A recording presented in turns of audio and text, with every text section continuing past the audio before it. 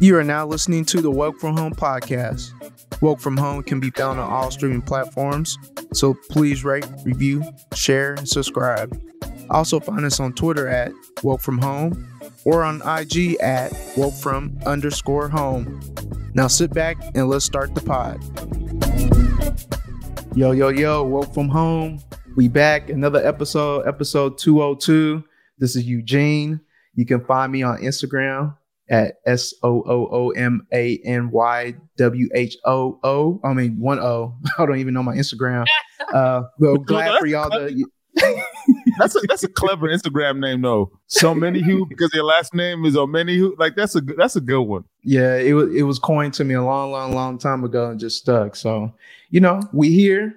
I'm glad everybody, if you're listening in, we thank you again for, giving us your time and your ears to listen to us. Just, chop it up a little bit. I got my people with me, Toyin and Seba. What's going on? What's up? Are we going to be doing this Instagram thing every episode? Because No. I've said my name. If you want to know who I am, go and listen to the old episode. Oh man, how about the people who are just tuning in for the first time today, though? You can Google me, baby. Don't worry if they look. I'm on Google. We're gonna have our information in the links of the show links for this episode. Exactly. She being extra. People just want to be contrarians for no damn reason. What are you talking about? I'm trying to get new listeners to go listen to old episodes. Duh. Okay, that's fair. Good point. Well, anyway, so on that point, then I'm Seba Chuma on all platforms except Twitter. I got. They got me. So I'm at Siebes 33 over there. So thanks for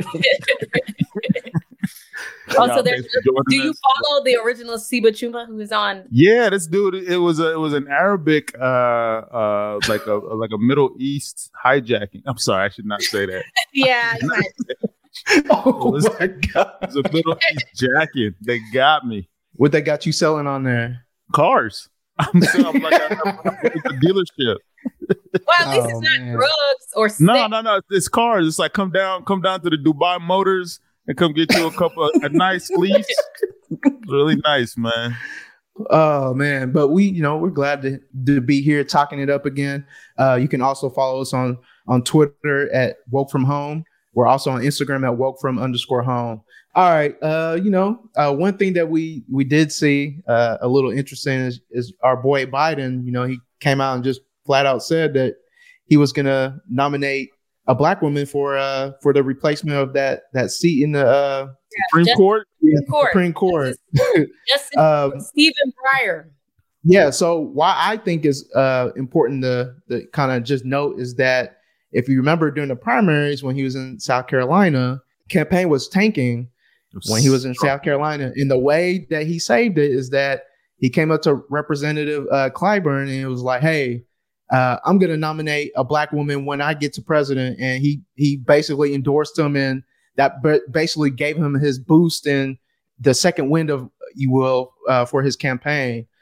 So I just feel like, for me personally, I felt like it's a little bit of performative / that it's been a long time coming. Like, there should have been something that should have been done, because how are we going to run this country and you don't even have a black voice in the highest level of court? So what do y'all have to say about Biden and his so-called promise? Personally, I think I don't care if it's performative if a black woman gets confirmed, because black women have been saving this country. They have put this country on its back, on our back. Black women have. So if anybody needs to be in the Supreme Court, it's a black woman. I think that's long overdue. But I will say that him putting it out there in that way, it does kind of put a target on all these women's backs. It would have been there anyway. It will be a challenging confirmation anyway. Although there are some women, I think he has about 8 women in the list. And there are some women that they have really good records and they are well liked on both sides of the aisle. They are very respected. So it shouldn't be so much of an uphill battle. But you know how Americans love to make things about reverse racism. White people love to cry wolf and pretend that they're getting discriminated against. So I feel like in some ways him coming out and saying like, oh, the only people I'm nominating is a Black woman, instead of just doing it and not publicizing it as that may cause some friction.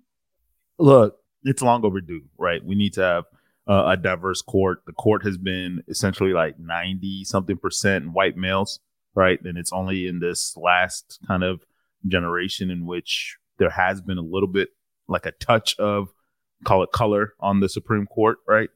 One thing that and we can come back to maybe the intelligence of putting it out there. I do think that he's doing a disservice to these people that he's nominating, because I understand what he had to tell Clyburn to get his endorsement in South Carolina. But then I also kind of think that it would have been even more dope, right, for his list to just come out and it just be 10 Black women on the list. Yeah. Right. That is just like, okay, because that's how lists have been in the past. Like in the past, like lists have just been, here's lists. They just give you a list and say, these are my nominees. These are my dudes. These are people that the Heritage Foundation has endorsed, like Trump did, where like the Kavanaughs and the Barretts of the world were already pre-selected to be, the nominees for these previous presidents without the fanfare or that Biden laid at the feet of these like Black women that he's kind of selected. So I'm happy that he selected them. I do wish that it was just not a thing, but obviously it's going to be a thing because he said it. Yeah. So that's why. So that's exactly why I think it's performative, just for the pure fact that he is almost like oh yeah, I'm the person that's nominating all these Black women and nobody's ever done this. That's why for me it feels performative. And then at the same time, this could backfire on him and he could just be setting it up by the way he just did it. I don't know, man. Yeah, I mean, at the end of the day, it would be a very big waste for Democrats not to put someone in the seat. Mm-hmm. I think for the first time in a while, because we had 8 years of Obama, they're actually using their brains in that one of them is retiring, because RBG should have retired. She should have. Yeah. She should have retired when Obama was in office. So the fact that, Justice Stephen Breyer is retiring, that's a good thing, because they need to put somebody in who's relatively young and can be there for the next 30, 40 years. Yeah. You know what I'm saying? Because he's 83. So if they put somebody who's in their 40s in there right now, I mean, they'll be there for a long time. So he has to put someone there. Right. I just hope that the fact that he made such a big deal out of them all being Black women and they must be Black women, I just hope that that's not going to adversely affect his ability to do that. Because if he's not able to do that, he's going to have to go back to the drawing board and find other people. And they will put whoever they need to put. They will put whoever can get across. Yeah. So if it's not a Black woman, they're going to put somebody in. They have to put somebody in there. But like I said, I do think that these women have really made names for themselves. They're very well respected in their field. And so hopefully their excellence can outshine whatever stupid nonsense these white people are doing as usual. Do you think that, what was I about to say now? I can't even think of what I was about to say. Oh, so one thing I do want to point out is that I know in the nominees that he's had in the federal appeals court, his first 16 have been Black women. And they said that's been combined with all the previous presidents. That's more than all of them combined. And that's really surprising when you got somebody that was a whole Black ass man. Like, that fact didn't make any sense to me. Listen, the Obama race record will have to be reckoned with as we get further and further away from it.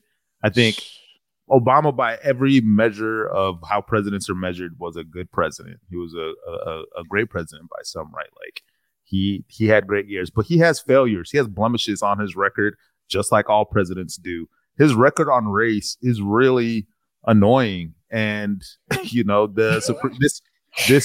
fact that you just listed is another annoyance of the Obama record. But do you think that, because this is how I see Obama. I see Obama as a person who was very much concerned with not overcorrecting or being too extra or being too much, right?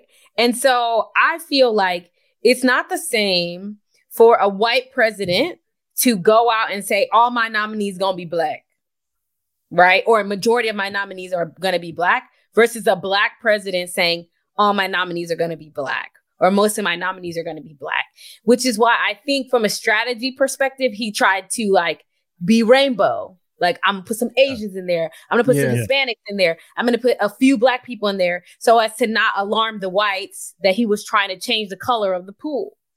But right. But Because they were paying attention to that, and he doesn't have the same freedom to do that, because as a Black president, it becomes, oh, you just want all your people and you don't care about anybody else. Which, does that matter? Not necessarily. We can argue about the validity of feeling like that should stop someone from doing what they want to do. But even Democrats, I mean, liberals are incredibly hypocritical, and there's plenty of liberal leaders who do not want Black people to just rise in station and they're fine with Black people as long as Black people are below them. Plenty of liberals like that. So you're going to have issues within the party and without. So I wonder if that played a factor into why he chose to do what he did. But, you know, I almost feel like in some things, I mean, he's not doing that great, but I also feel like in some things he don't care. Like, I saw a video the other day where Biden cussed out the reporter. He did. Listen, man, when your he don't care. He don't care. He was like, the guy had asked him a question. He's like, yeah. He like responded like sarcastically and said, "Stupid motherfucker" or something like that. Like, he cussed the guy out. He cussed him out. Hey, so now I remember what I was gonna say. So, Supreme Court. Do you think? So this is. I know last season, Siva brought on the whole age limit thing. Supreme Court should definitely have an age limit. Like, we just talking about 80-year-olds still running, like still in seats, bro. Like, how are you even like functioning without help?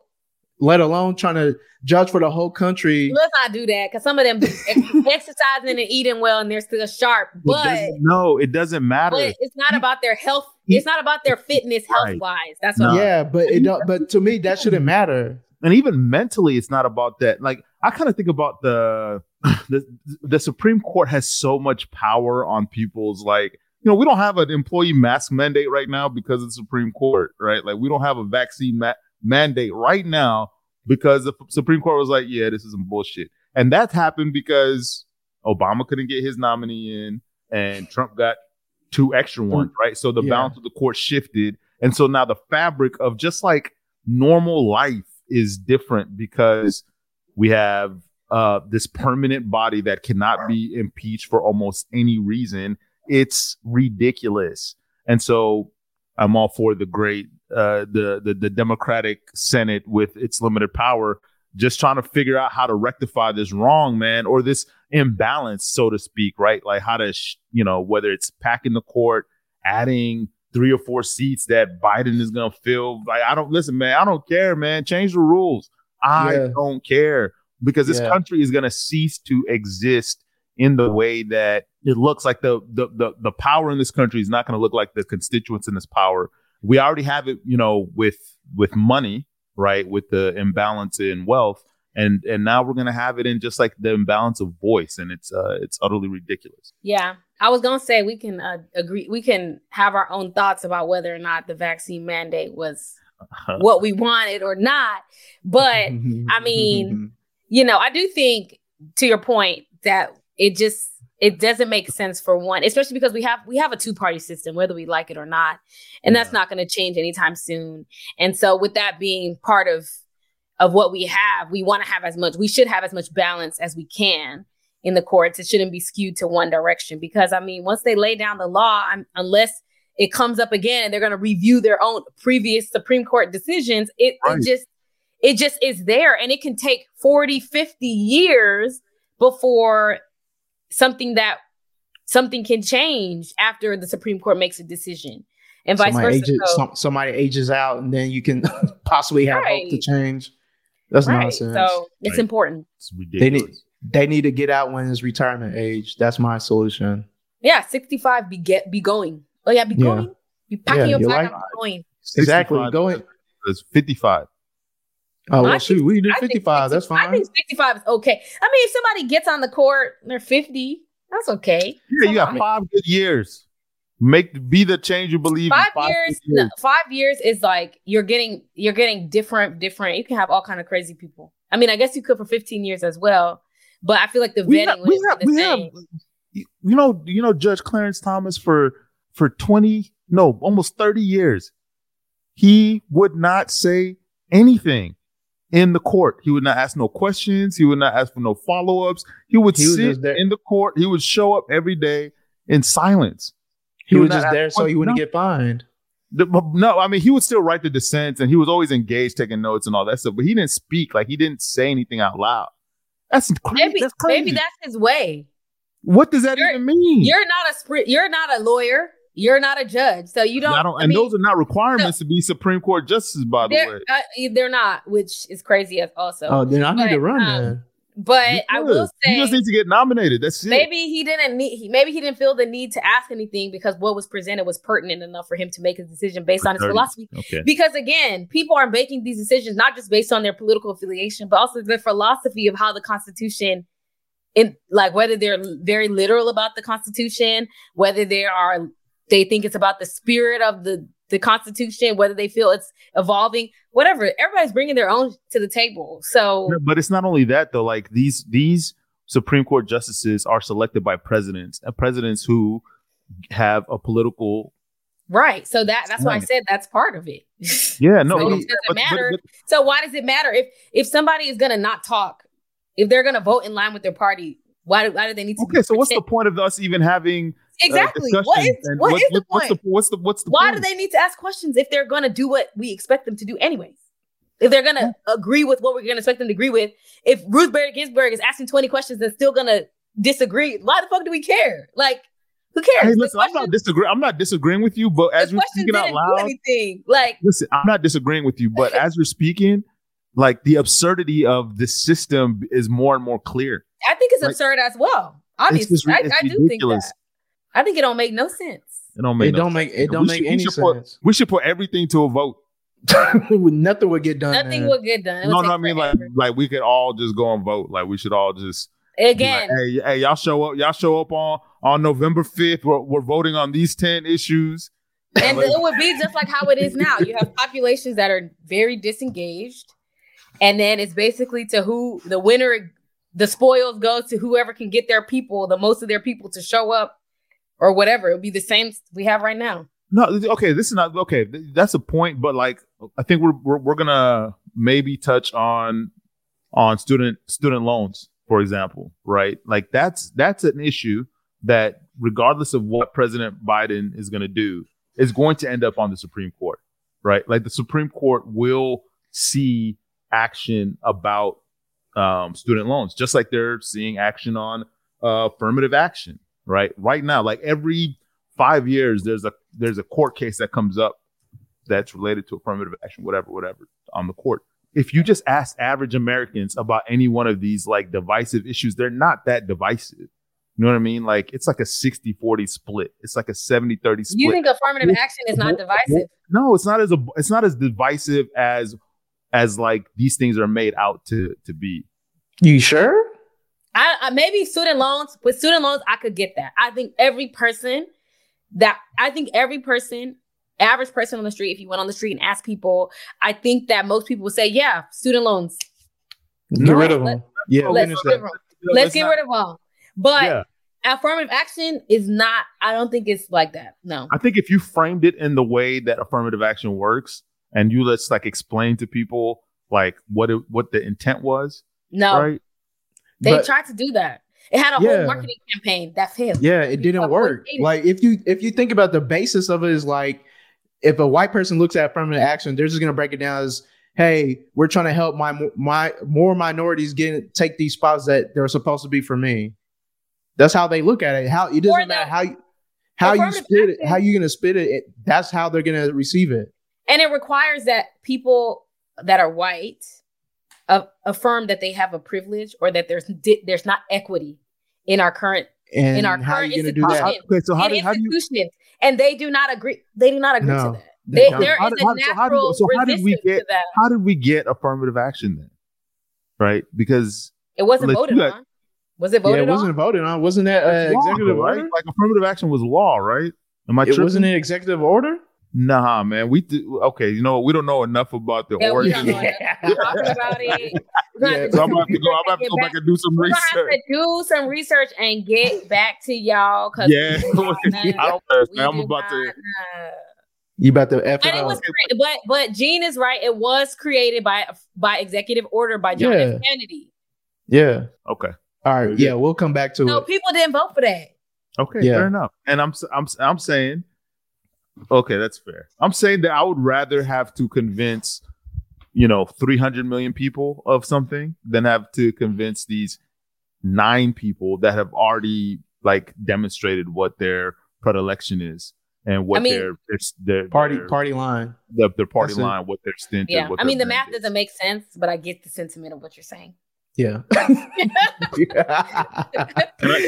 I ask y'all a question as we get ready for the next kind of what we're about to talk about? Go ahead. Do you think that Africans should be entitled to affirmative action benefits that are based on race? Who said that Africans get them in the first place? I'm asking. Wait, hold on. Who says they don't? But the people that benefit most from affirmative action is white women. Okay, this is a fact. Yeah. So it's not barely that many black people getting it anyway. Yeah, I mean, why wouldn't we? We're in this country. We're still considered black. We're still getting wherever crux that I think us black people are. If you tick the form black, then I should receive that one. Get it. It's simple. Now reparations, that's a different conversation. Okay, forget about reparation.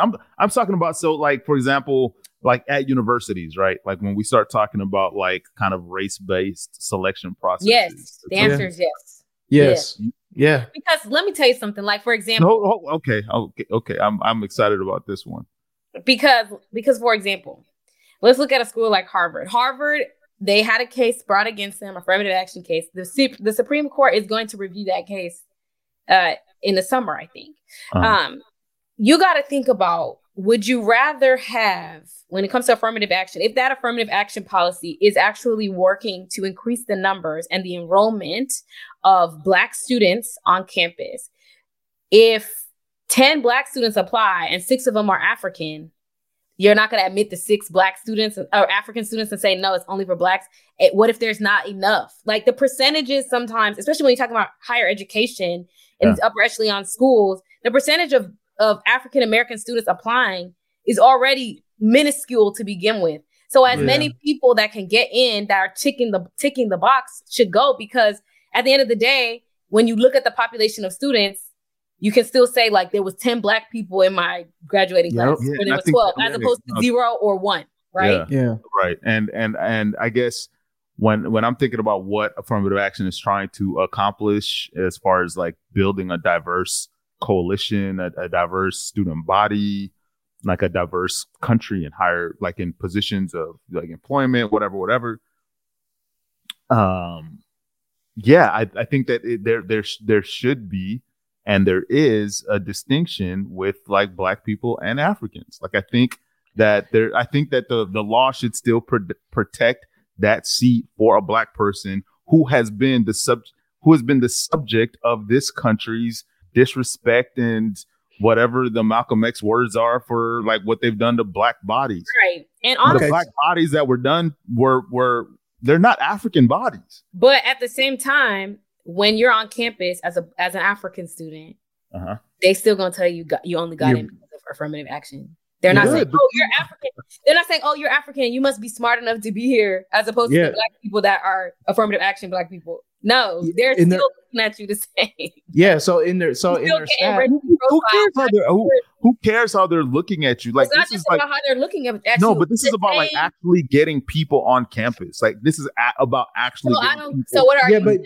Okay. That the African students should not be able to get in those. Should not benefit for. They should benefit for affirmative action as much as Asian students. Asian students do at higher education, especially Ivy League schools. Yeah, no, I know. I mean that case like the case in University of Michigan was brought by an Asian. Yeah, they do not benefit because they're overrepresented in that population. No, the Asian student who didn't get into University of Michigan is the one who sued University of Michigan. I get that because Asians are overrepresented in pretty much every higher education situation. Yep. You're talking about the population of Asian students, and then you look at the population, they're overrepresented. That's why they're not. So and Nigerians are the same. What are you talking about? That's why, but we don't have the United States does not give nuance to Black people. That's my point. My point is, if you looked at Nigerians on a college campus, they don't give nuance to Asians either. Whether you're Asian, hold on. What I'm saying is,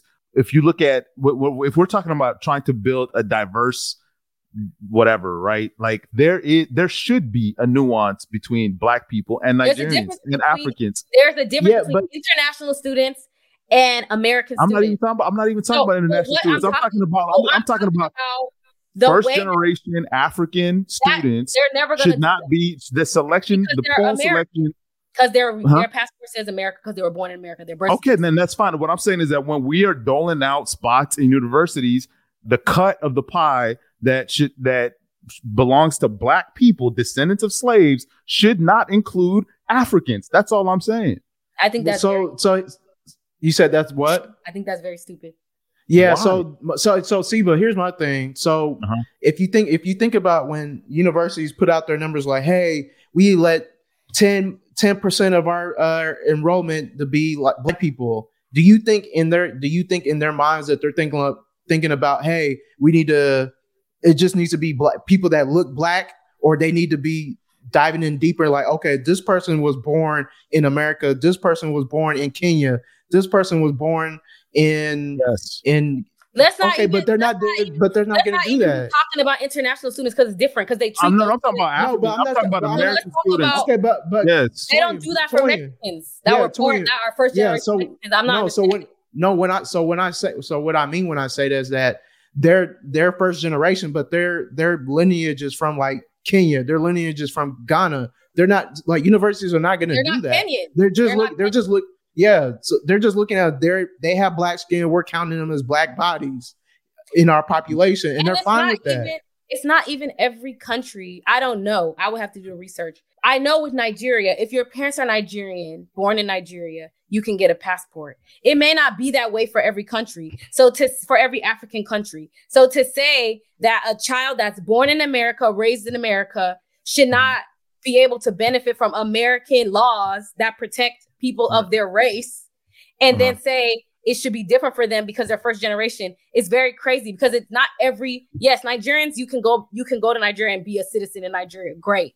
What does that mean? We can talk about whether that's a good thing or not, but whether that's a privilege or not. But I don't know that every African country works that way. So these people are American. So why should they not be able to have a seat unless you're calling for a specific percentage or carve out for Black Americans? Yes, that's exactly what I'm calling for. And so then if there's not enough Black American students that apply for that program, those seats should just go to whoever?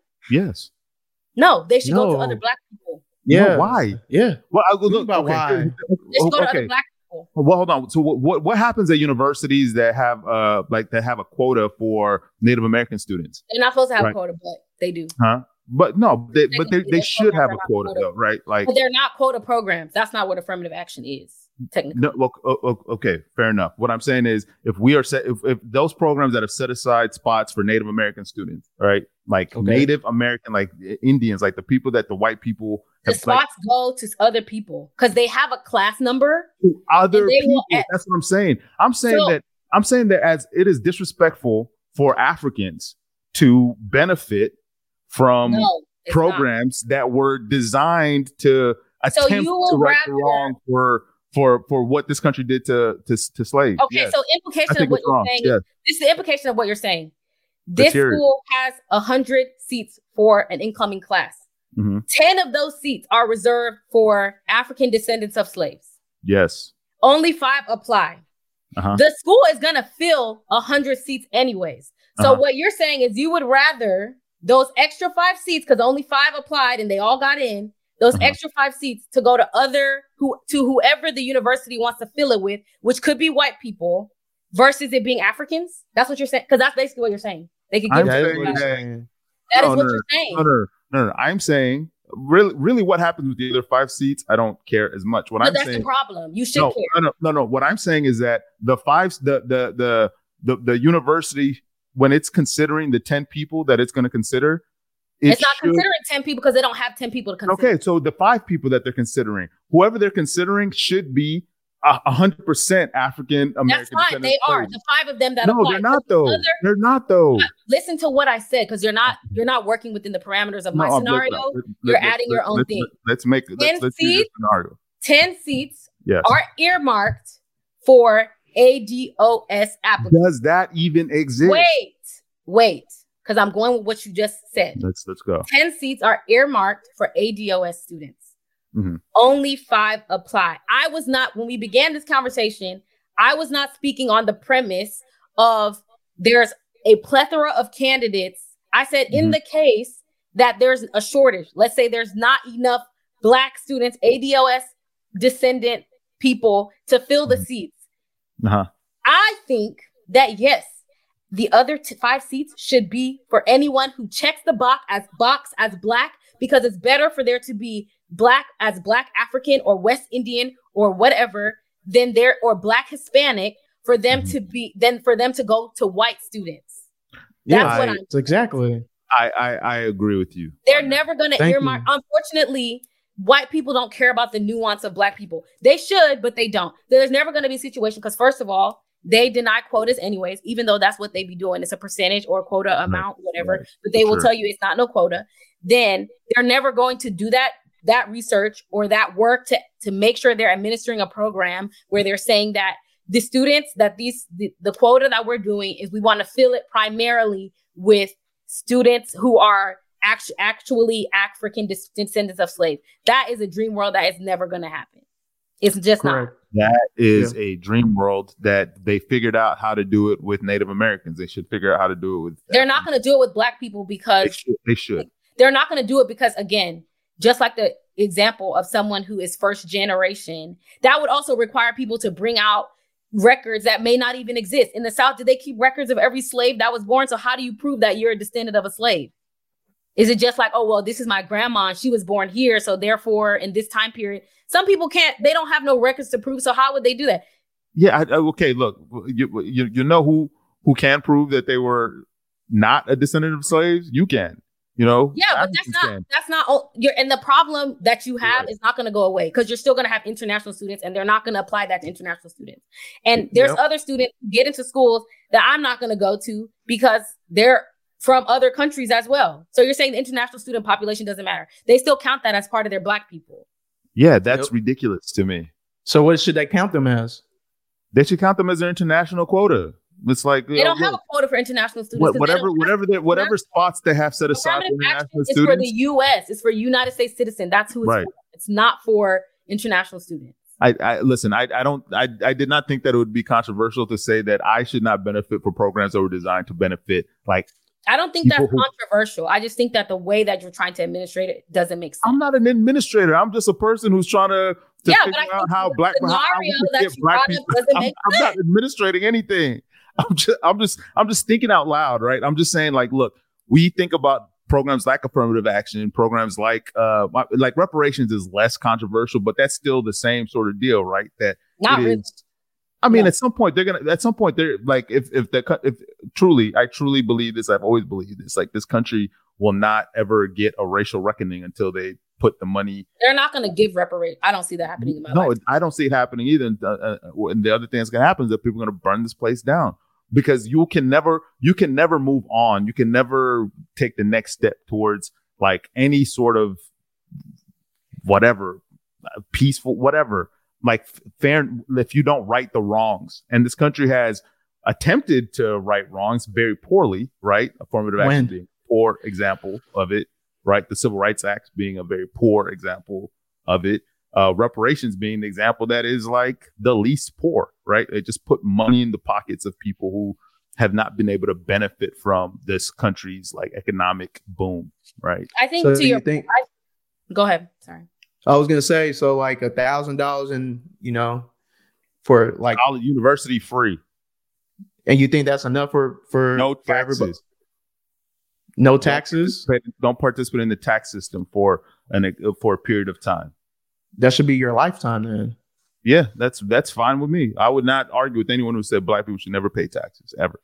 Like they like this comes back to like how the existence of this country is like this country would not exist as we know it. We wouldn't be here right now if slaves hadn't been here first. Like because America would not be a place that was desirable. It would be like fucking Canada. You know what I mean? Like there'd be no reason for us to come here, right? But this country had a 400-year head start of free labor. That wrong has never been corrected. And, you know, Africa, I'm not going to speak for you. I'll speak for myself. I've benefited more from I've benefited more from whatever colonialism or from the backs of slaves right here in this country than they have from anything else, right? Like we just got rid of the child tax care credit. Right now, it's just expired. And that like disproportionately affects poor black kids, right? But no one's going to complain or cry about it because it's just black kids, you know, that are affected, you know?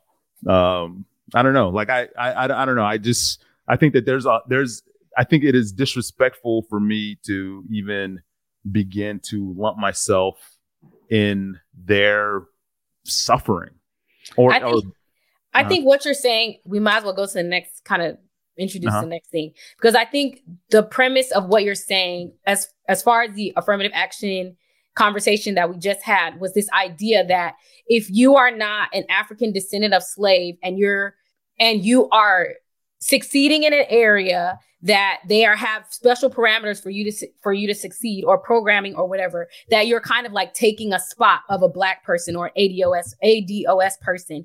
And I disagree with that, because I'm not going to sit here and say that I have the same exact experience as someone whose family was taken from Africa, brought to this country, and was raised here. Obviously, that is very wrong. For me personally, I would not take reparations. If they were like, oh, we're giving reparations, I would not take reparations, even though because of the systems of inequality and the institutions, there's still institutionalized racism. That does affect me as a black person in this country. When you talk about home values, when you talk about all these type of things, property taxes, certain things like that black people are adversely affected, loans, interest rates, all that kind of stuff, that does affect me as a black person. When you talk about driving while being black or doing anything while being black, being racially profiled, where it can put your life in danger.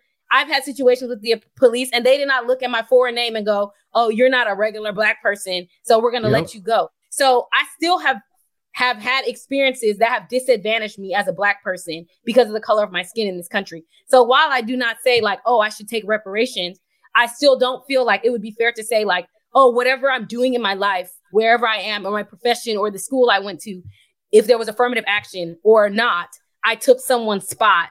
And it should have gone to someone who was really Black American versus me, who's a first generation Nigerian. Like, I don't think that is a fair thing to say, because the only reason why my parents are in this country is because of white people.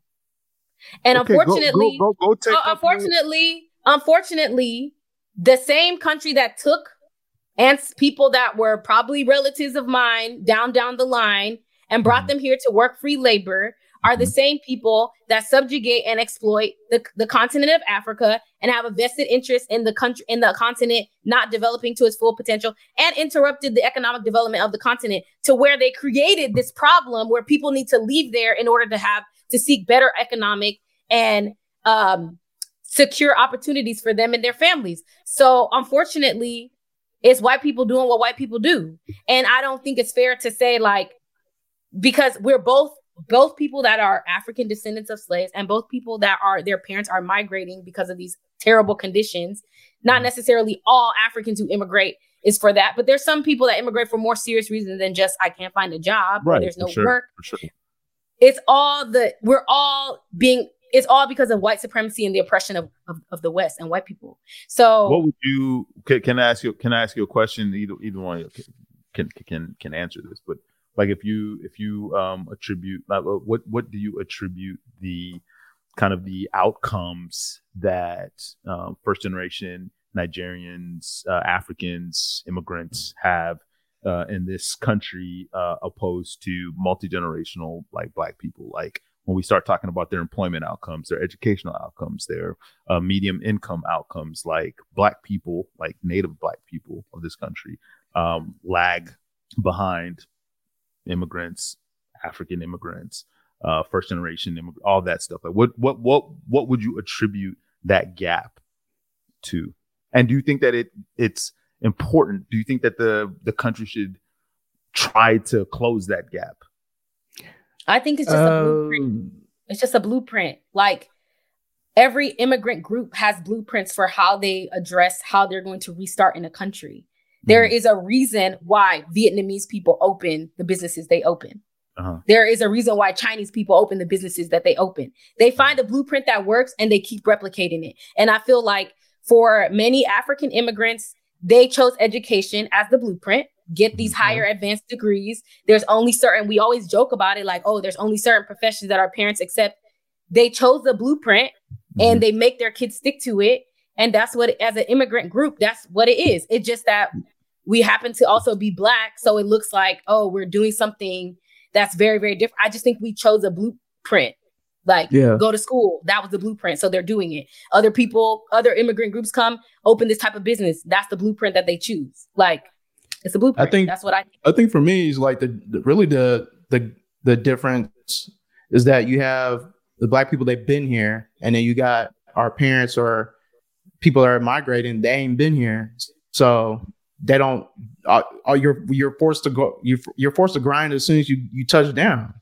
That's just really, for me, that's the difference I see. I mean, I don't know the background, like the lineage of like my Black friends of like how their parents were raised and how their parents were raised and like what was taught in their heads. Like, just to go back to Toyin's point, our parents came here and they grinded, and our blueprint was like, hey, you need to go to school.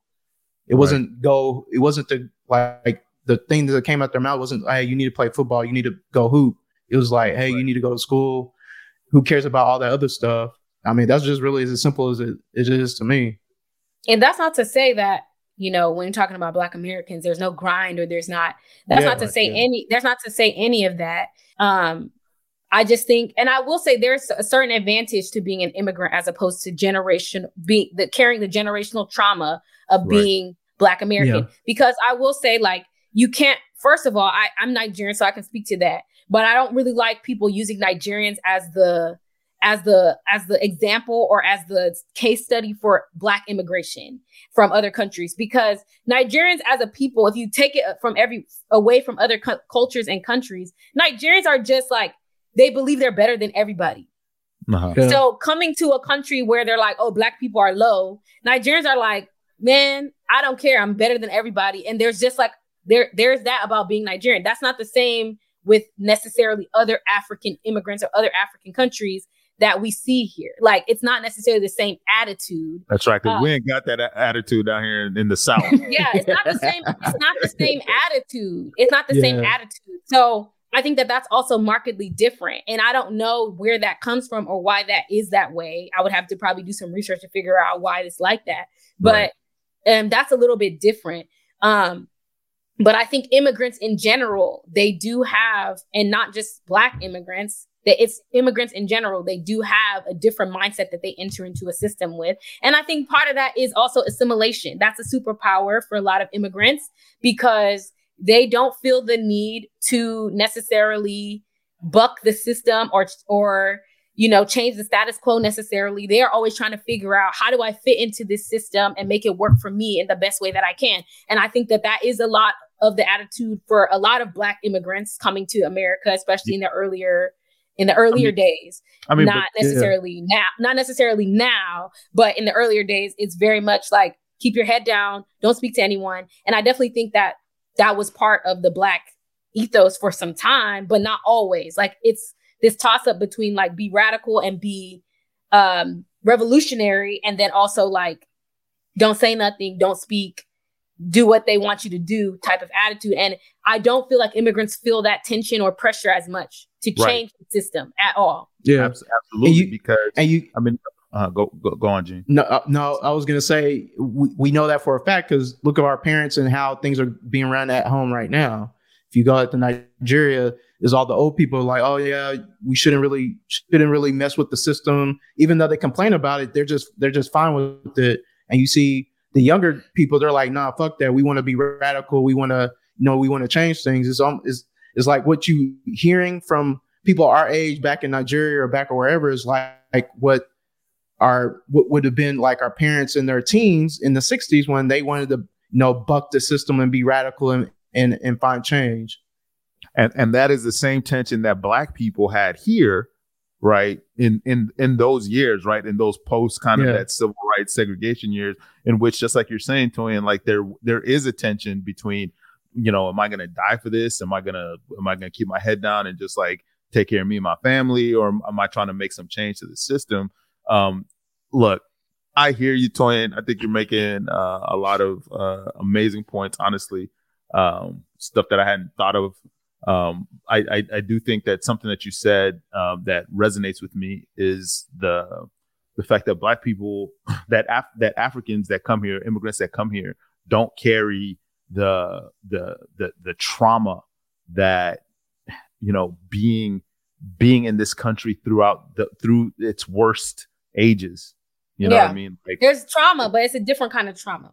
No, sure. But the idea that you could like leave your home to come to like another place, like there's like this fresh start, like that's true. When you travel, when you leave home, that Black people here don't. Like the fresh start was to move to Chicago, like niggas in the South moved to Chicago, and that was the fresh start. Moved to New York and moved to not in the country. There is no fresh start in the country. Right. So you don't get to make your experience what you want it to be.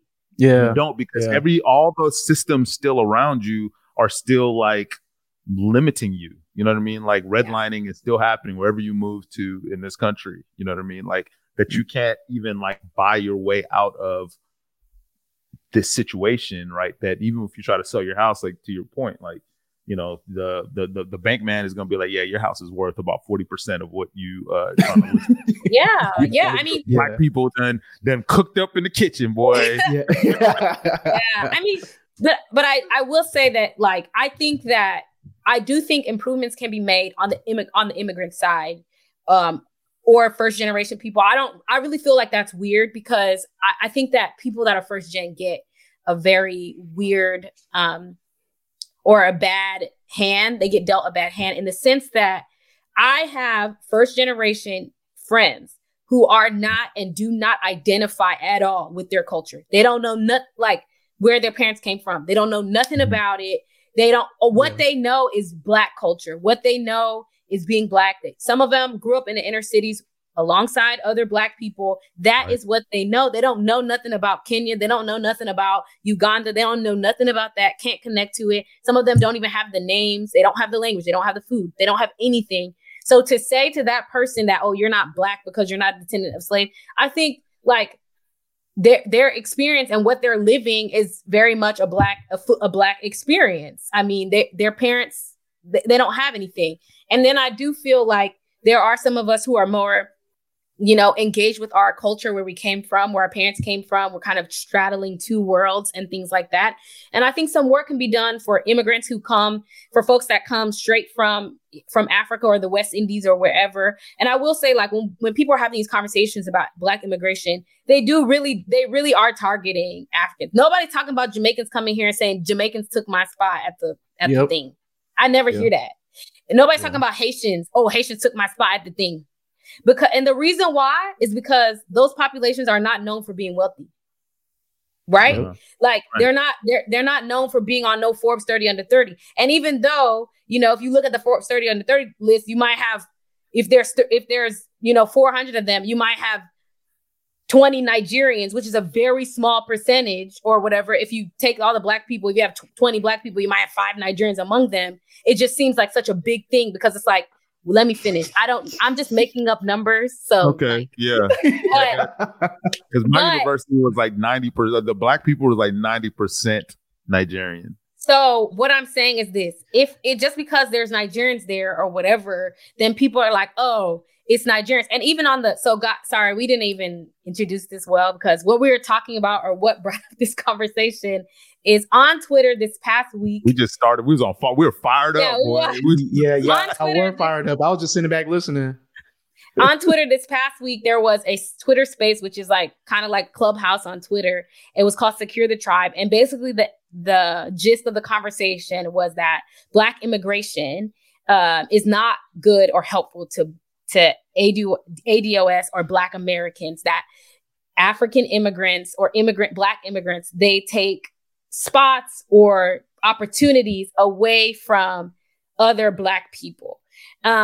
And for me, I definitely feel, again, there can be work done for immigrants, because the hard thing about getting out the mud as an immigrant, for someone to tell you that, like, anytime, and this is any person, for some reason, human beings are just obsessed with this idea that their hard work means something and that they accomplish things by themselves. No one does anything by themselves, but like in our culture, we've made it a badge of honor to like do stuff on your own, to like get it out the mud by yourself. And for you to start a conversation by saying, like, by trivializing someone's experience by saying, like, forget all the hard work that you feel like you did, it's really because you're taking somebody else's spots, or it's really because you're using these other people's privileges. It obviously strikes a nerve with people. Same thing with white people. When you tell them they have privilege, it's like, oh my God, but I did this and I experienced this and I had these hardships. So I think, like, the framing of that conversation is always going to be difficult for people to receive. But I do think immigrants and Black immigrants have to understand that they're not, while they have their own trauma because they want to be at home, but their home doesn't work because of white people, or like, right? Like, they want to be at home, but it doesn't work because of white people. And the suffering that they see or saw before coming is crazy. They do have to be sensitive to the fact that there is a different experience, and not to trivialize that. And I think part of the idea that, like, because growing up, I heard some stuff that my parents would say about Black people, and I'd be like, nah, y'all wrong. That's not right. But hey, we all heard it. To their credit, in their defense, not in my house. In their defense, they grew up seeing the same narrative about Black people that America has spun about who Black people are and what they are. There's no narratives out there in the world that Black people are hardworking and generous and forgiving and all these virtuous things. It's that they're lazy. They only play sports. They're not serious about school. They do drugs or they sell drugs. Like, that's the same thing that they've been saying since forever. And that's what my parents grew up hearing about Black people. So when they come here and they're seeing it maybe small, because there are some people that are like that, they're like, oh yeah, that's true. But it's not. And I think that that's something that people that are immigrating today and people that are in these conversations that are African or first gen or whatever, they kind of have to reconcile that and be like, nah, bro, like, you need to pay attention to the fact that there are distinct differences and disadvantages to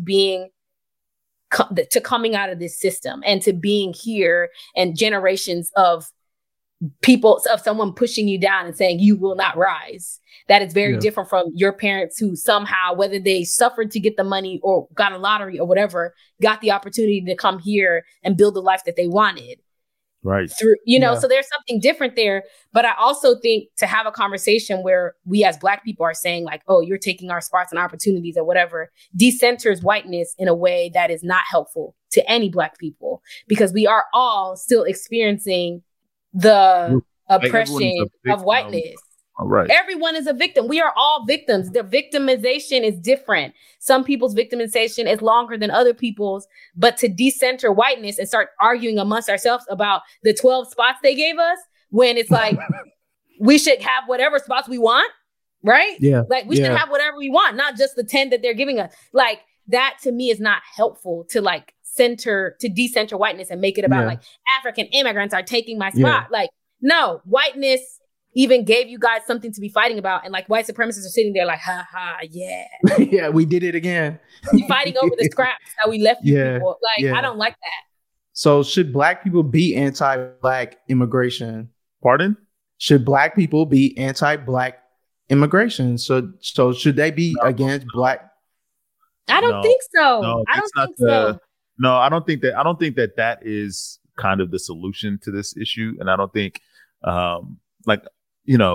one thing that I will say, Tony, to some of the things that you did say, I will say that, the way that black people have been marketed to the world, right?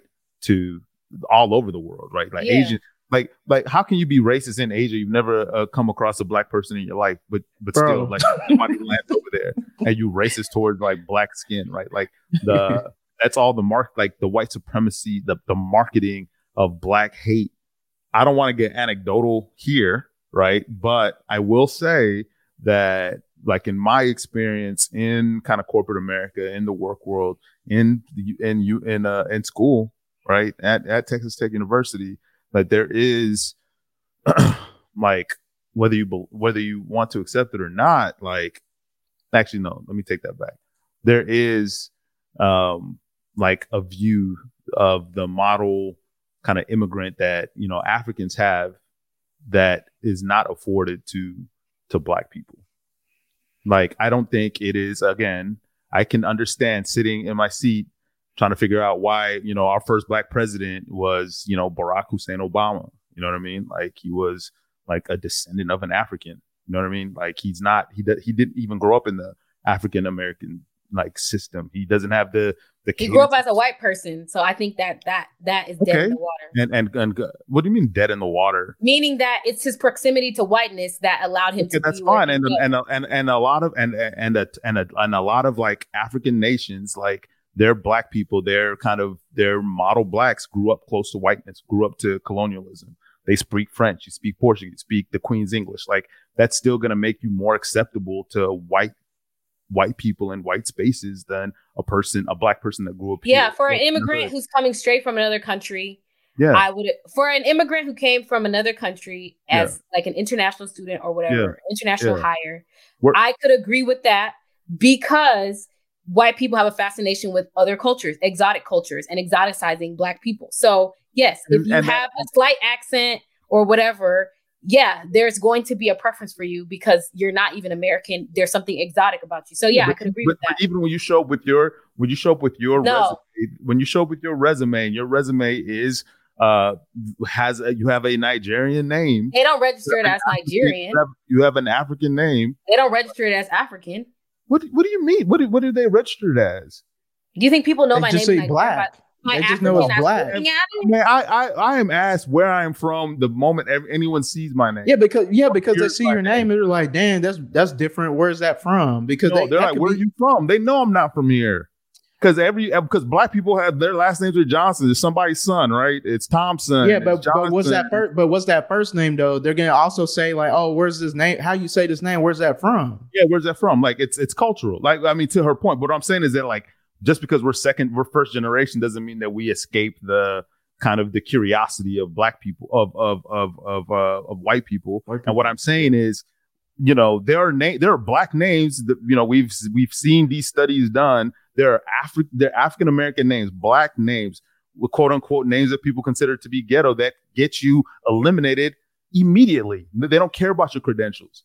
They don't care about where you went to school. They don't care about anything. They look at your name and they're just like, no, we're not going to hire this person. But on the other hand, a person by the name of Barack Hussein Obama, that's not the study. That study's not there. So you can't. That study is black names versus white sounding names, right? Not black names versus other foreign names. So you can't. But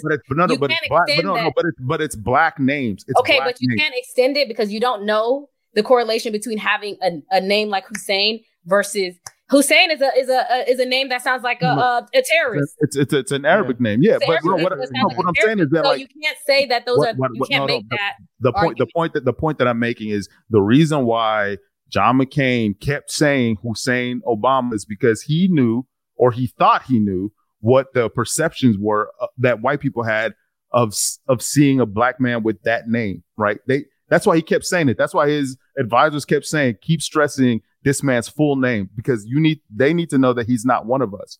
But the thing is that if he had kept saying his name is, I don't even want to, like, Tyrone, blah, blah, blah, like, it would have been more impactful. I don't know that do. I honestly don't. That is something that I just cannot. I cannot jump on that bandwagon with you on that, on the name thing for Barack Obama. I cannot jump on the bandwagon with you because one thing that I think that white people disliked more than black people is terrorists. So for that guy, to get elected as president before a black person. But who ran with the name of Tyrone? Who ran? You're saying it as if we had a Jackson. You're saying it as if we had a. Jesse Jackson was a presidential nominee. But did he have money behind him? Jesse Jackson was a Democratic nominee in '88, and he ran again in '92. He was the Democratic person. He came in second place. But did he win the Democratic nom? No, because they knew he wouldn't have been elected president. Okay, but you're I feel in some ways you're kind of creating a situation. I don't feel like this is something that we can even argue about with the validity of somebody's name because we haven't had an example of this. We haven't had an example of this. You can't compare someone who ran in '88 to someone who ran in 2008 because the time period is not even the same. Right. So right. I don't think that's. I can't. Okay. So you just to kind of make sure I understand, like I think today, if a Tyrone ran against a freaking Donald. No, if a Tyrone in the Democratic Party ran against and was charismatic and well liked and knew how to win people over, ran against I don't know, Kyle. No, not a Kyle. I need a name that ran against Christopher. I don't know. I can't think of. I'm trying to think of an Arabic name that's not ran against an Ahmad. Amir. Amir. He would win. I think he would. I think they would choose a Tyrone. Hold on, but you guys don't feel like there's like anything to the fact that like our first black president was not a descendant of slaves, and our vice president also was not a descendant. I don't think there's anything to that. This is like the immigrant. These are like immigrant stories. I don't think there's anything to that because those people don't consider themselves immigrants. Do you hear Kamala talking about her Asian heritage and how she loves to be Asian? And she didn't wear nothing. Even she didn't try to pander to those people. She didn't try to get those voters on her side by saying, "Oh, I'm half Indian" or whatever. She didn't try to do none of that. She didn't. When?